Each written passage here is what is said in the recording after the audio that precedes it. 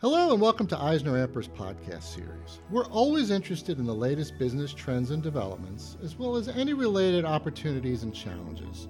I'm your host, Dave Plasko, and today we're taking a look at how you can more effectively manage your employee benefit plan. With us today is Diane Wasser, the partner in charge of EisnerAmper's Pension Services Group.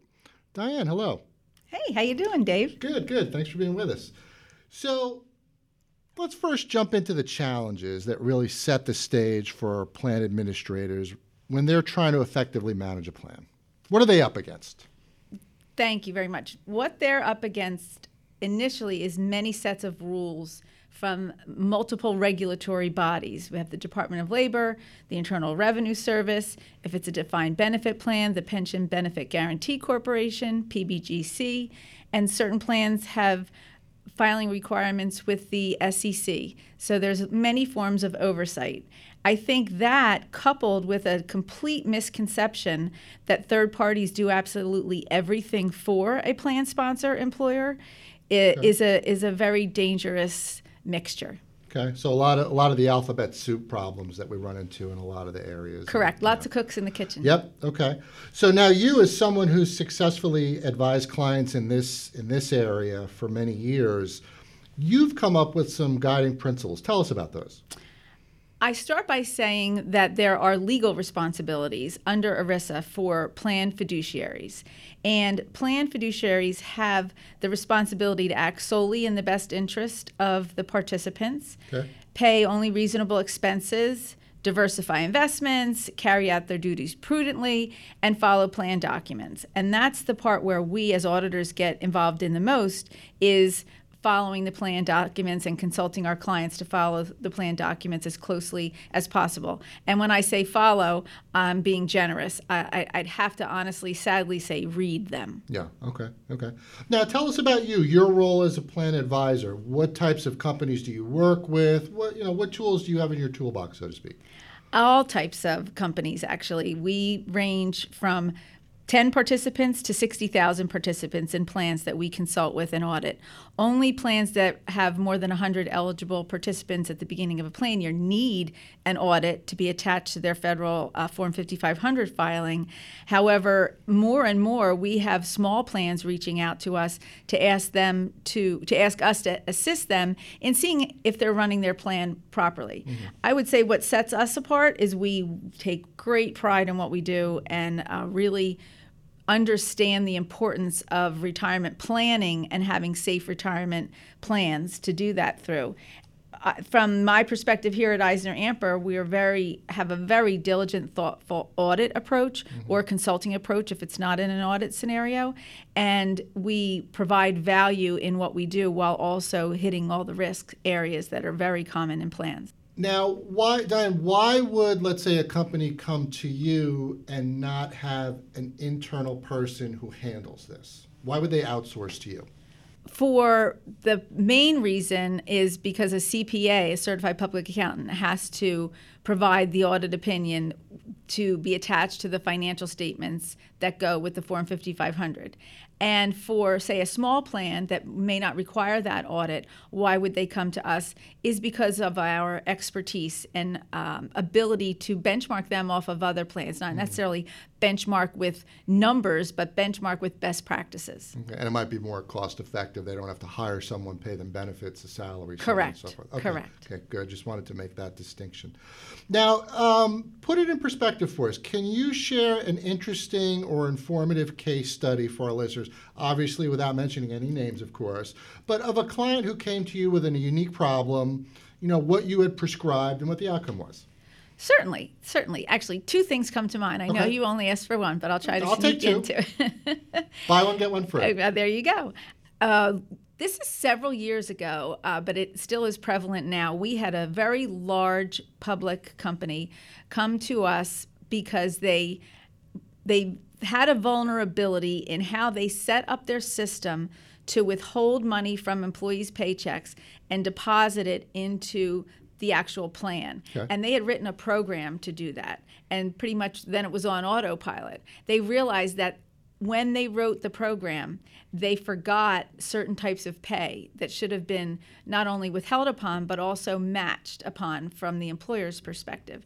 And it went back years and years. Okay. So that they were in a position where they withheld money from employees' paychecks and held on to it in the general company assets and didn't put it in the plan. And the government really, really frowns upon that. Okay. There are lots of ways to fix that error, and they did. They went back in time and made the plan whole and the participants whole for all the funds that should have been put into the plan that were withheld. Well, you bring up an interesting point. You talk about programs. Are you seeing a lot more of technology in this space where you now have to be part CPA and part IT person? Absolutely. Things are changing every year, especially in the area of HRIS. A lot of our clients are starting with human resource information systems, and that takes away the little bit of paper that we used to have left as auditors. So that poses a whole other dimension to the audit approach. Okay. And this company, you would think, oh, it's a large public company, that's not us, but a plan sponsor may be thinking, but everybody has set up a system to withhold the money and deposit it. Now that's number one. So they were withholding on the right pay. They just weren't putting it in the plan. Okay. What I see as our number one concern that I would alert plan sponsors to is watching very closely the types of compensation provided for in the plan that are supposed to be used in contribution calculations. Because the number one thing we see is that the plan says what buckets of pay, I'll say, are to be withheld upon or matched upon, and something completely different is done in the daily operation of the plan, leading to under contributions and under withholding. Okay. Now, could there be a scenario where the company is not contributing to the plan either in the amounts or the way they should be, and then they run afoul of the regulatory agencies and they could get fined for that? Yes. Okay. Yes. The end answer is yes. However, the Department of Labor and the IRS have multiple means of correcting errors. They want the money in the plan. Right. So they'd rather them spend the time calculating the right money to put in the plan as opposed to fining them. But there are fines for withholding employee deferrals and not contributing them, because then that's prohibited by the government, because you're taking people's hard-earned money that they want to be in the plan and effectively keeping it in the company's bank account. Right. And I'm just trying to establish that you're primarily there to get it all right for them, but B, to mitigate that financial risk if they get, if they get it wrong. So, okay, that's good to know. So from a macro level, Diane, tell us about the state of the pension sector. Any new regs on the horizon people should know about? What's going on in your world that's exciting? Exciting and benefit plans. That's an interesting thought. I would say from a regulatory perspective, there's always changes being discussed about plans. I think they get added on to bills and often are an oversight and can have great impact to plan sponsors. From an auditing perspective, in a few years, audit reports of every type are going to change. I think it's for the 2020 calendar year ends.